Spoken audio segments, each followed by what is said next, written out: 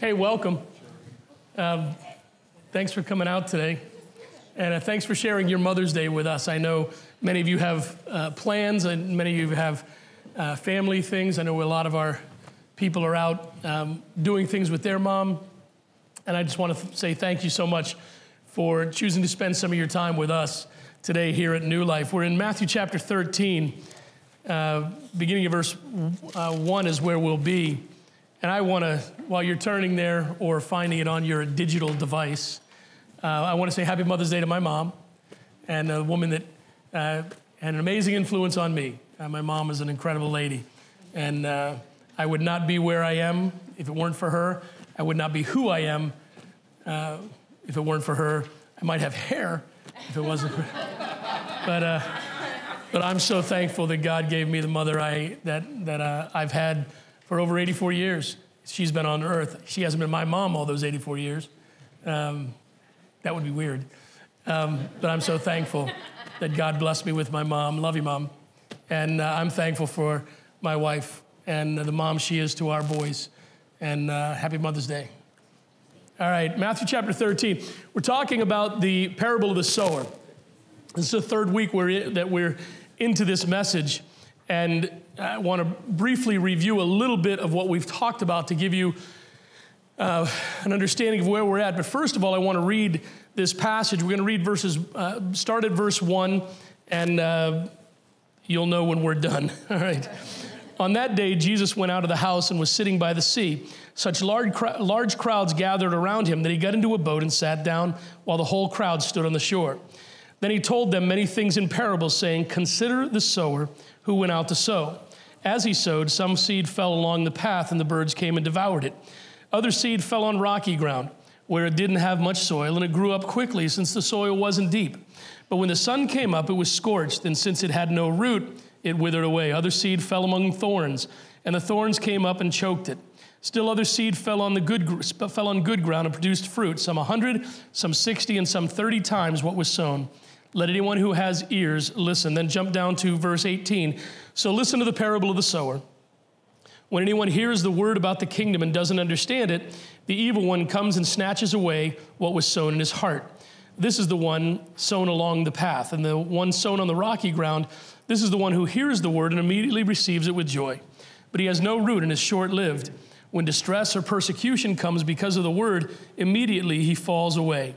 Now the one sown among the thorns, this is the one who hears the word, but the worries of this age and deceitfulness of wealth choke the word, and it becomes unfruitful. But the one sown on the good ground, this is the one who hears and understands the word, who does produce fruit and yields some 100, some 60, some 30 times what was sown." We're coming at this parable, which is usually a parable that is talking about evangelism, about getting out and sharing your faith, what the Franklin Graham ministry is all about, the Franklin Graham crusade that's coming up. And usually it's come at from the standpoint of being an evangelist and going out and scattering seeds. But as I studied this more and looked at it and read and really prayed about it, I realized that the true heart of this sermon, of this parable, is discipleship. It's not just evangelism, it's discipleship. I think it's very telling that as Jesus tells this story, that 3 out of the 4 seed are not fruitful. 3 out of the 4 grounds are not fruitful. Only 1 out of the 4 is. I think that every one of us can find ourselves in one of these soils, and we'll see that as we go along. I think every one of us can find ourselves falling into the category of one of these 4 soils. And that's the challenge of getting into this and reading this and digging into it, finding out where you're at. And I think what's more appropriate for us as a church, after we figure out where we are in these soils, is what are we going to do about it as a church? What are we going to do about our people? We are a community. I love our church. I love New Life Church. I have since I was a teenager, since my dad was the pastor. I love this church. I love this ministry. I love you. I pray for you. My passion and desire is not just to reach them out there, those who are lost and without Jesus. It's to see you fall in love with Jesus as well. The greatest thing for me to see as the pastor of this church right now is all the people that are getting it. All the people that are just on fire right now and are involved in ministry. That's when a church grows. I can't wait. Now, the new members class, you'll notice that there was a difference, right? On the screen it said May 19th, and Aaron said May 26th. That's my fault that I didn't communicate with Jonathan in time to change the slide, because I had to change the date, because May 19th we're going to have some key people gone and they wouldn't be able to be here. So we had to change to May 26th. I know it's Memorial Day weekend, but we're also going to do it, because it's Memorial Day weekend, we're going to do it in June as well. So we're going to do it very quickly back to back, so that those of you who may be gone that weekend will still be able to get on it. And by the way, this is the way that you join our church now. Okay, you join our church through going through the new members class, and we'll explain all that to you, but that's the importance of the new members class. But I love seeing people involved. I love seeing people grow in their faith. I love seeing people excited about their church. It's incumbent upon us as a church that we understand that everybody in our church falls into one of these four soils. Not everybody, just because they come to church on a Sunday morning, is a good ground Christian. Some people are rocky soil. Some people are thorny soil. And some people are the very first ones, and they haven't accepted Christ as their Savior. They're the wayside. And it's our job as Christians to love them along the way so that they'll find that relationship with Jesus. Reaching our community with the gospel is a team effort. And so it is with reaching our church with the truth of the Word of God. It's a team effort. It's our role, it's our responsibility as a church to not just be here and not just have a building and not just have events for people to draw them in. It's also to help reach them and grow them. It's our responsibility as a church to grow each other. The people are the church. The building isn't the church. The people are the church. Now, some of the things we talked about, the responsibility of the church, the role of the church in the Great Commission is, first of all, to make disciples. Remember, disciples are followers with a purpose. Then we said the second part of our role is to equip and train believers. Then we said it's to provide and explain and even manufacture opportunities. We're not going to take any time to talk about that. We've talked about that a lot. And then to support our members in every aspect, every phase, every stage and step of life. Then we talked about some facts about discipleship. And if you remember, we said that everyone needs to be discipled, right? Every believer. Listen, you may not even agree with that statement. And if you don't agree with that statement that everyone needs to be discipled, then you're a prime candidate for discipleship, right? Seriously. If you don't think you need to be discipled, guess what? You need to be discipled, right? Aaron and I took a drive last week. Was it last week, I think? Last week. And I finally downloaded the podcast app on my phone so I can listen to podcasts. I'd go back and I'd search it. Anyway, I'm old, you have to excuse me, okay? And I downloaded Ravi Zacharias. And I've been telling Aaron about Ravi Zacharias. He's like my teacher. I love listening to this guy. And I finally put one on while we were driving, and she was listening to him, and she was like, wow, yeah, he's good. He's pretty deep, yeah. It's very, very good stuff.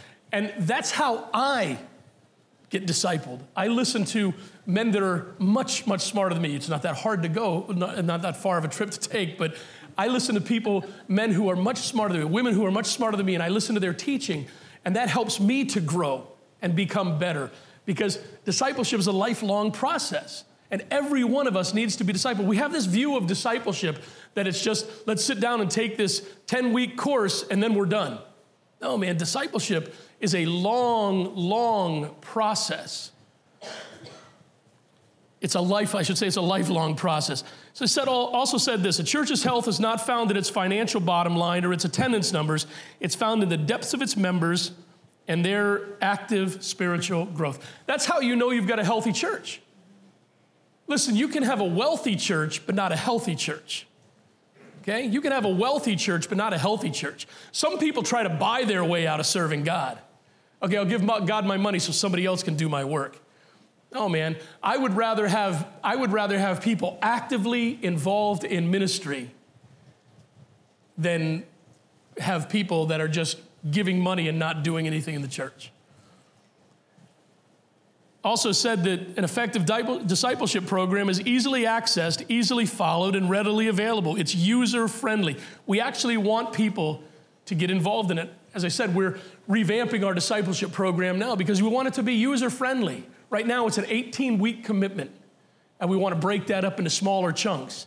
Different lessons that are more accessible and are more philosophically aligned with what we're doing, and that are just easier for you to commit to. It's much easier to commit to a 4-week process now and then one later on as you're ready for it than it is to commit to 18 weeks. And we said an effective discipleship program reaches all believers where they are at their level of understanding. And this parable of the sower is a parable about spiritual growth and individual effectiveness. Now let's go ahead and jump all the way down. We started talking about the wayside soil. Wayside soil, we're going to review this real quick. Who are the wayside soil people? They are people who have not yet accepted Jesus Christ as their Savior. The Bible says that the seed is scattered onto them and it finds no root. We talked about that a lot last week. It doesn't find any root. Satan takes it away. It doesn't mean these people are hopeless or helpless. It means that we need to continue to reach out to them, continue to be there for them, continue to do what we can to love them to Jesus. In other words, we need to be salt and light. Okay? Then we got into the second kind of soil, and we got halfway through this, and if you remember, if you were here last week, we stopped at a certain point. I said we'd pick it up. Review real quick. Rocky soil people. Who are these people? They accept Jesus and follow for a while. They even get involved and start learning. So these are people who accept Christ as their Savior, and they start down the path of discipleship. They get involved in ministry. They get involved in church. They learn the worship songs. They learn the whole thing about church, and they start moving forward. But what's the issue? They become offended or discouraged because of the struggles of living the faith. And can we not all identify with that? Seriously. We're going to give you some verses here in a minute about what we can do not to offend other people. Because many times when we see young Christians come in, especially in smaller churches, we start piling on them a list of rules and regulations. Some of us grew up in churches where rules and regulations were what Christianity was all about. And you didn't measure your spirituality by your spiritual depth. You measured your spirituality by how well you followed the rules and regulations, right? If I did this, then I'm a good Christian. Man, you could be as shallow as a rain puddle, spiritually speaking. But boy, you followed the rules. That just doesn't make any sense. And what happens with people that are shallow spiritually is something comes along and they get offended. Or they hear something about sacrificing and giving or getting involved, and they get offended because they're expected to do this, that they're something that they're not ready to do, and they fall away. And we lose them. The changes, the sacrifices, and commitments that are required cause them to quit. I shared with you 2 Corinthians 5:17, and this is where we left off last week. Therefore, if anyone is in Christ, he's a new creation. The old has passed away, and see, the new has come. There is a change that comes about when you become a believer. There is a change in your spirit. There is a change in your soul. Your destination for eternity changes from hell to heaven. But that verse, 2 Corinthians 5:17, which we throw at young Christians so often to say, listen, you're supposed to change, is talking about a process of change. It's a process. It's a lifelong trend. A better way to say this is the old is passing away. The new is coming. It's like your kids going through school. They're not going to be able to read Huckleberry Finn or War and Peace in first grade, right? Even with a master's degree, you're not going to be able to teach that, right? Congratulations, by the way. Danielle graduated with her master's yesterday. Yeah, let's give it up for Danielle. something I will never do.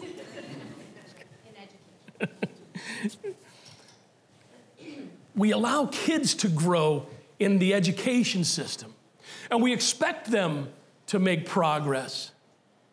But we allow kids, if we're good teachers, if we're good parents who are truly concerned about it, we allow kids to grow at a pace that they are able to grow at and learn at. Why don't we translate and transfer that same mentality to young Christians in church? Because we want to force them right into it, because we need people, we need bodies, come on. We need people, we need volunteers, we need people to get involved. You have no idea how many animals Moses took onto the ark? Get it? Get it? That was Noah. That was Noah, not Moses. Right? Right? But hey, it doesn't matter if you know Noah in the ark. It doesn't matter if you knew that Moses was in the baby in the reeds in the basket covered with tar.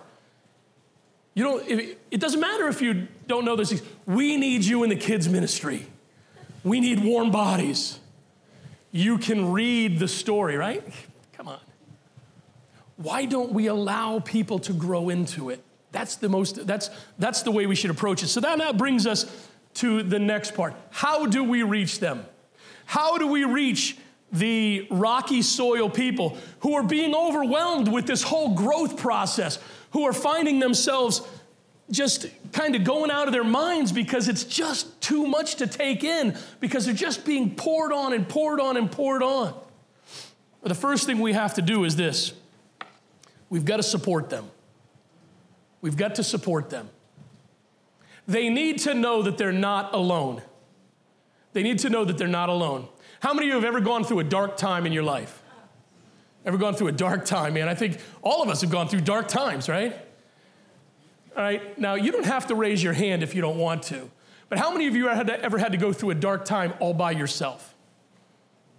Oh yeah, man. That is one of the worst. It's horrible. It's horrible having to go through a time of struggle and a time of difficulty, a time of personal crisis with no support whatsoever. Shame on us at New Life Church if some of our members have to go through dark times by themselves without us reaching out and supporting them. If we see one of our members who is becoming overwhelmed with the walk, is becoming overwhelmed with church, has become overwhelmed with what the Bible says, and they're just having a struggle with these things, shame on us if we don't reach out to them and help them. Listen, one of the clashes we are having right now in our church, and I'm trying to be so conscious and aware of this, is the clash of culture and the clash of generations. When I was growing up, I have 3 older siblings. Jeremy's mom is my oldest sister. Donna's 6 years older than me. Susan is 5, and David is 3 years older than me. I was born in 1962. They weren't. They were born in the 50s, which made them children of the 60s, right? That made them, they were teenagers for the most part at the end of the 60s into the 70s. For those of you who haven't watched CNN the 60s or the 70s, that was a tumultuous time in our culture. Is tumultuous, yes. It was a very difficult time. Stormy, right? A lot of conflict. And in families, there was conflict. And the big catchphrase back then was the generation gap. Generation gap, right? Well, we might call it something different today, but it's still there. It's a generation gap. And our church experiences it. I will be 57 years old this year. Thanks. Wow. Thanks, Lewis. Yeah. Hey, that new members class is on June 3rd. All right. My wife is not that old, by the way. She's much, much younger than me. But I see my oldest son and his cohorts within the church, and I struggle to understand that generation. I'm serious. I love you guys to death. I truly do. I love you guys to death. I love your energy. I love your excitement. I love your passion. I truly do. Emma is one of my favorite people in the whole world. I love Emma's sense of humor. She gets my jokes about 4 seconds late. It's like we're on a time delay. right? I love that generation. That's the Facebook Live. Right? And my wife is 13 years younger than me. That's a big difference. And I don't get everything because everything was so different when I was growing up. It was just so different. We still used rabbit ears on our TV when I was a kid. And if you don't know what tinfoil is used for TV reception, you have never lived, right? And if you were the youngest, you get to hold the rabbit ears so that everybody else can watch TV. You can't. Stand right there, Johnny. Can I have a cookie? For crying out loud. All right? But I know this. There are clashes. A lot of the clashes of the cultures is what they've learned and what they've grown up with. This is an entire generation that has been raised from birth believing in or being taught totally different morals than were taught when I was growing up. Totally different. They're taught evolution as a fact. When I was in school, it was the theory. Now and they'll argue it. I mean, it's like, okay, we can sit down, we can have this conversation. But we're going to have the conversation. We need to have the conversation. And we can't be afraid to have that conversation. That's how we address some of this. Listen, I don't have to agree with you on everything. And you don't have to agree with me on everything. But we at least need to be able to be civil enough to have the conversation. And agree to disagree if we have to, but continue to stay together and work together for the cause of Jesus Christ because we're stronger together than we are apart. And even though I may disagree with this generation, and no, I shouldn't say disagree because it's your generation, it's your life. I don't disagree, I just don't understand it. And even though I may not understand this generation, I still need to let them know, and they need to understand and feel that they have my support. That I'm here for them, that I will help them through whatever struggles they're going through, because this is the key. I may not understand what they're going through, but the Word of God does. And the Word of God will help them in any situation. And if I don't have the integrity, and if I don't have the change in my pocket, when that conversation comes around to have credibility with them, then we're not going to be able to have that conversation. So folks, we need to support each other. It's one of the reasons I'm so transparent about my life. I've been through divorce. I know what it's like, right? I've been there. Cheryl's my former sister-in-law, right? I've been through that. I don't like it. I'm very thankful where I'm at now because I have an amazing wife and two amazing boys. But it is absolutely zero fun to go through something like that. I know that. So I need to be able to support those who are going through something like that. Okay, these people need to know that we support them. We're here for them. The second thing they need is encouragement, and we'll reach them with our encouragement. We help them. We lift them up. We give them a pat on the back when they need it. We let them know that they're doing a good job. You're doing well, man. Listen, you may not have been you may not have been totally successful, but you're more successful now than you were then. So you've grown. Look at the progress you've made. Look at the progress you've made. Teaching a kid how to play a game. At least this time they know that the little characters go on the board and not thrown across the room, right? They're making steps. They're making progress. We encourage them. They need to know that there is a path through their struggle. And it may not be your favorite thing to do, but folks, I'm telling you, we need to be transparent. We all have a story, and what you don't understand about your story is this.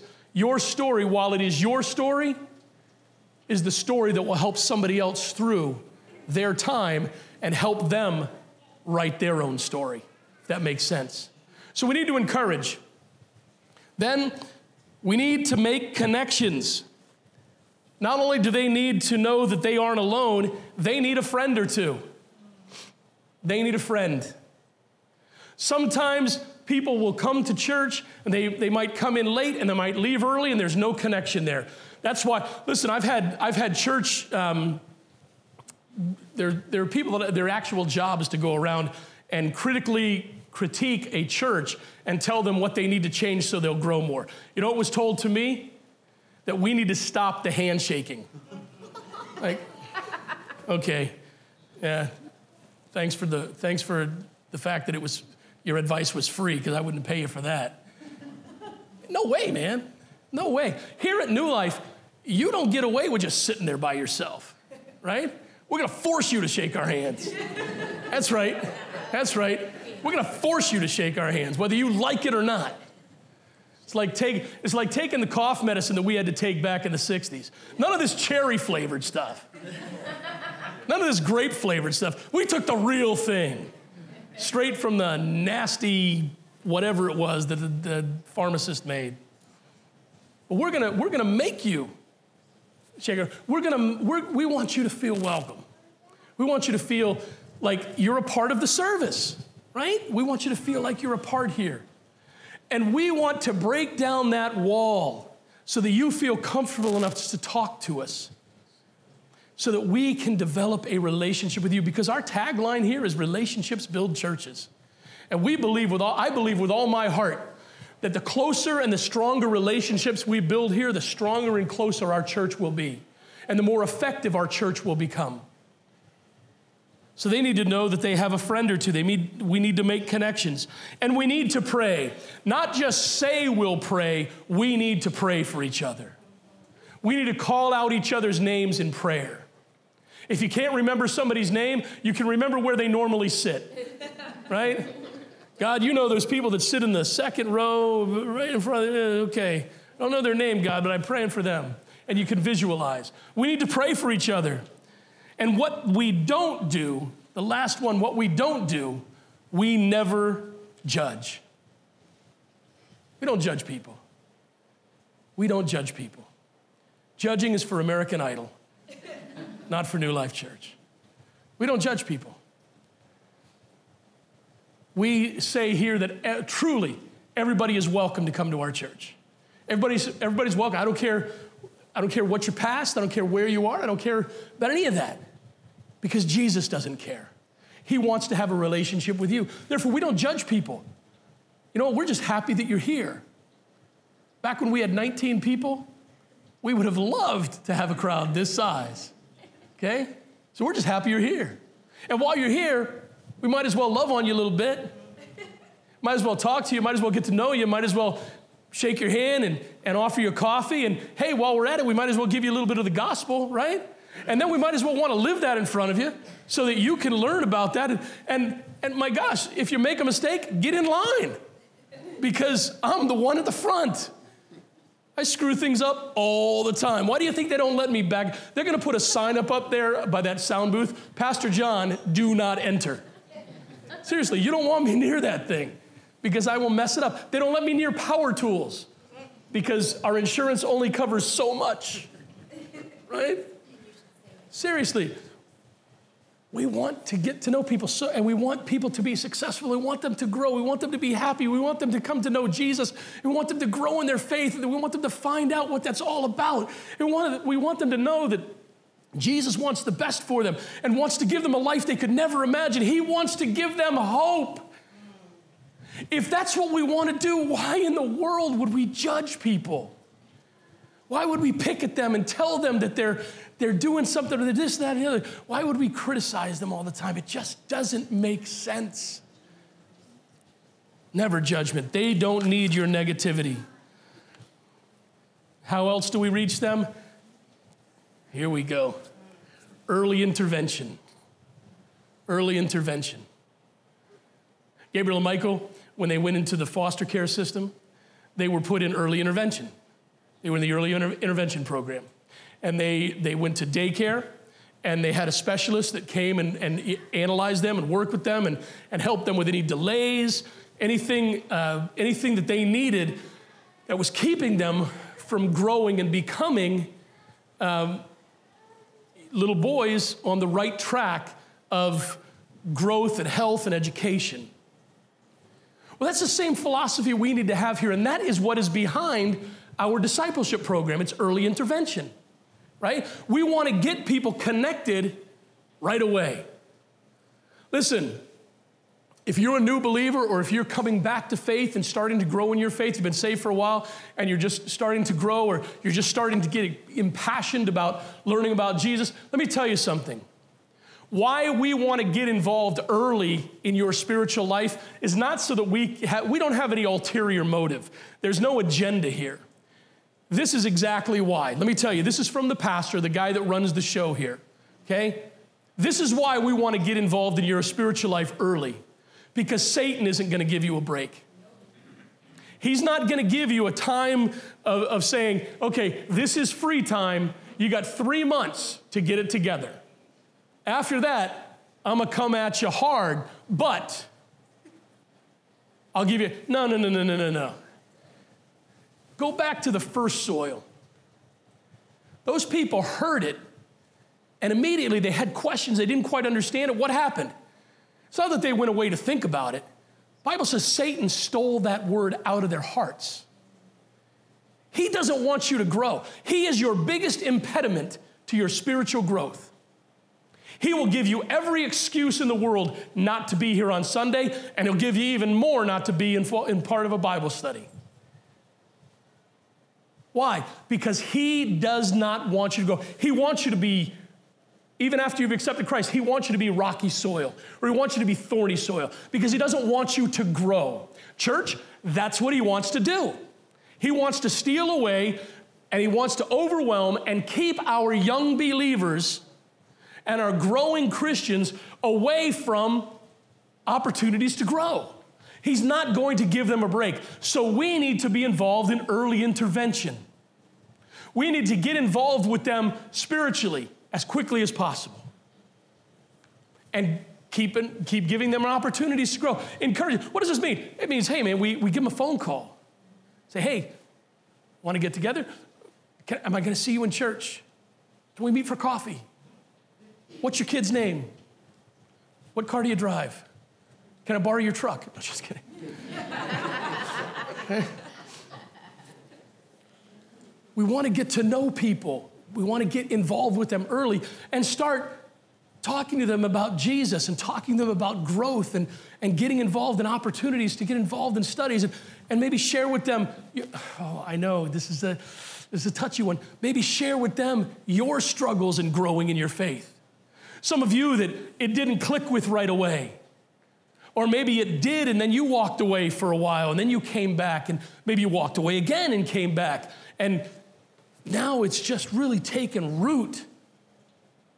And that's what they need. They don't need to hear wonderful platitudes about lemonade and lollipops and flowers and roses in the Christian life, because that ain't what it is, man. It's a tough struggle. And they need to know through early intervention. Basic discipleship, not deep theology and rules. Basic discipleship.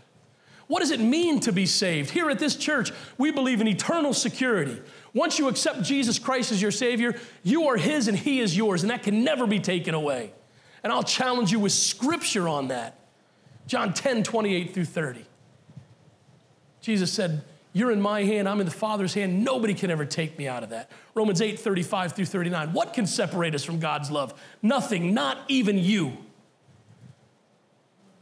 Man, we need people to know that so that every time the plan of salvation is given, they're not feeling guilty saying, oh, I've got to get saved. No. Once you've accepted Christ as your Savior, you're saved. Now, when you feel that tug on your heart from the Holy Spirit, that's not saying I need to get saved. That's saying I need to get things right.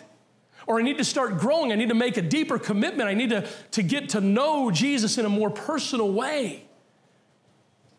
That's what they learn. 1 Peter 2, 1 and 2, therefore rid yourselves of all malice, all deceit, hypocrisy, envy, and all slander. Like newborn infants, desire the pure milk of the word so that you may grow up into your salvation. Look at that last phrase, so that you may grow up into your salvation. Even Peter tells us that the discipleship process, that becoming a Christian and growing is a growth process. Grow into your salvation. Grow into the understanding, growing into the power, growing into the knowledge of it, growing into effectiveness in your faith.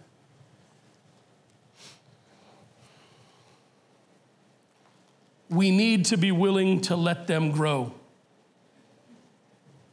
Acts 15:10, now then, why are you testing God by putting a yoke on the disciples' necks that neither our ancestors nor we have been able to bear?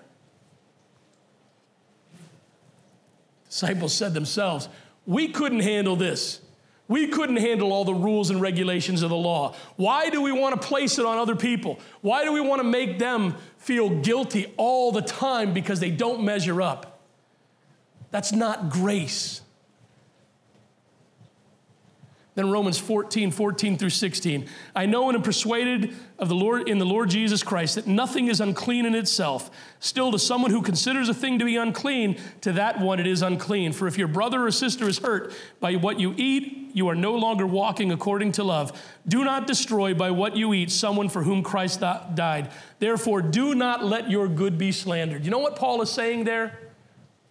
He's saying this: if you intentionally, through gossip, through your actions, through what you do, through how you represent yourself, through the way you treat others, if you intentionally cause people spiritual harm, shame on you. If you intentionally, because you have a problem with an issue. You know, I'll make it something kind of silly, but if you're a baseball fan, maybe it's not, okay? The designated hitter. Right? Everybody know what a designated hitter is? If you don't, just kind of shake your head and go along with me. Okay? Designated hitter is used in the American League, the junior circuit. And it means that the pitchers are prima donnas, and they don't have to hit.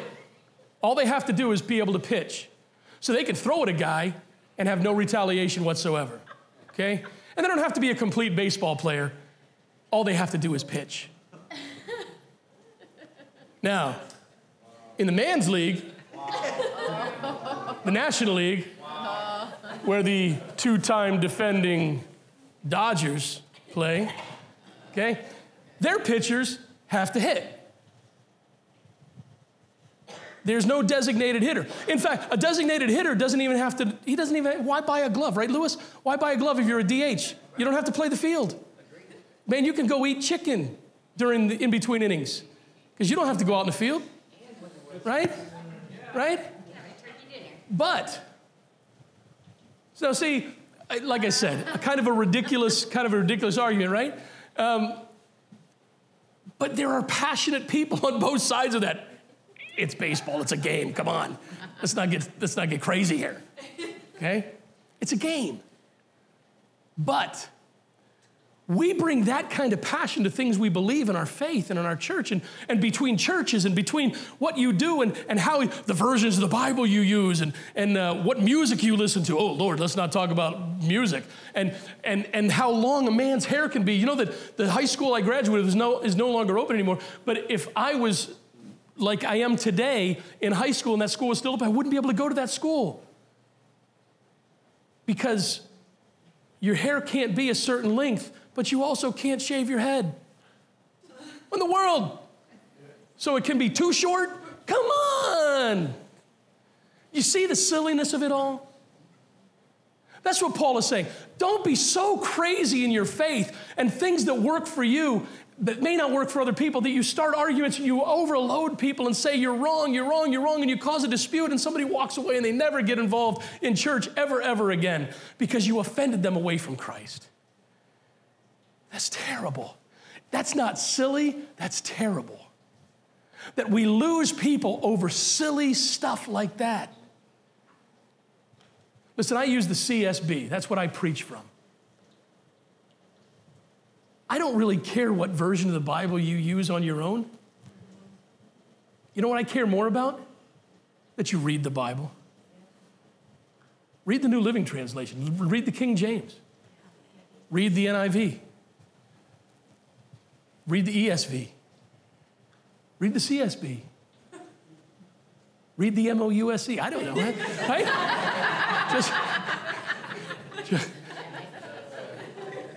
Just read the Bible.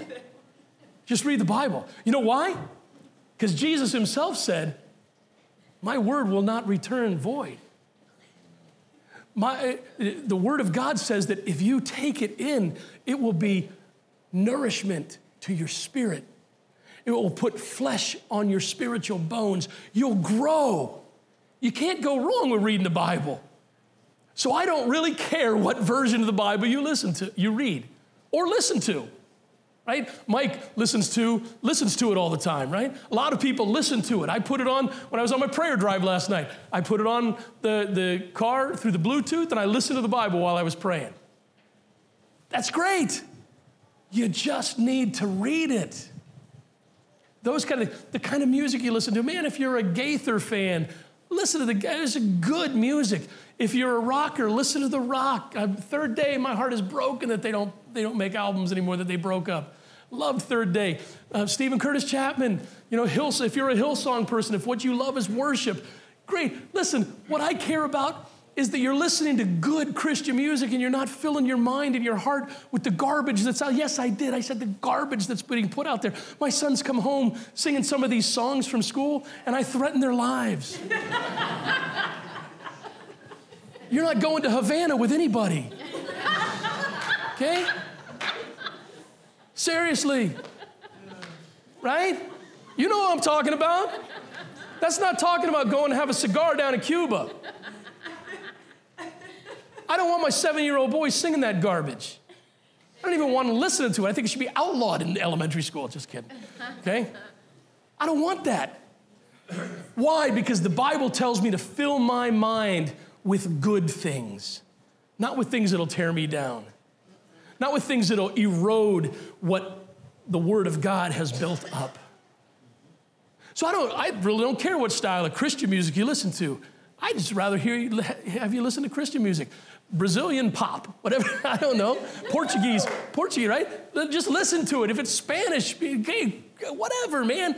Just make sure you're filling yourself with the Word of God. And those are the kind of things that if we don't encourage, that we overload people with these lists of rules and regulations that may apply to me, but aren't really what applies to you, then we're going to lose people, and we don't want to lose people. We want to keep them. We want them to grow. And listen, hey, Jonathan, just keep that slideshow for next week, because we ain't getting any farther today, okay? I had it all prepared, and he said, "Are we going to have to change this next week?" I said, maybe, but we'll pick up the thorny soil next week. Let me give you a brief taste of that. These people, they accept Jesus and follow for a while, but what is their issue? They are distracted by work, pleasure, success, and pursuits other than church and kingdom-based activities. There's something to think about for the week. Are you a thorny soil person? Listen, folks, we're taking our time going through this because this is vital. If evangelism is the heartbeat of the church, and listen to this, if evangelism is the heartbeat of the church, discipleship is the lifeblood of the church. Evangelism is the heart. It gets life going. But discipleship takes the oxygen and the strength and the nourishment to the rest of the body. That's why we're taking our time going through this. And I pray and hope that this is good for you and that you're learning about it. And maybe you're finding yourself in some of the things we're talking about. We really don't mince words here because it doesn't do anybody any good. What we want to see is strong, healthy families, strong, healthy Christians, and that makes a strong, healthy church that can reach a community that is neither strong nor healthy. Okay? Let's pray. Father, thank you for the time that we had to be here. Lord, thank you so much for moms. Lord, for moms who are moms to their kids, moms who are moms in other ways, for women who have stepped in and played the role in other kids' lives who may just come over and hang out at their house and have just loved them like their own. Father, thank you for those women who have invested their lives in us. I pray that you give them a special blessing, not just today, but every day. Lord, I pray that we as individuals will realize and accept our role in discipleship to help others, but also to be discipled ourselves. Lord, I pray that any offense that was taken this morning, you'll knock that down and help us to see the truth of your word so that we might desire to grow in you. Bless us as we go from this place. Keep us safe and bring us back together throughout this week that we might honor you, glorify you, and build relationships. In your name we pray. Amen.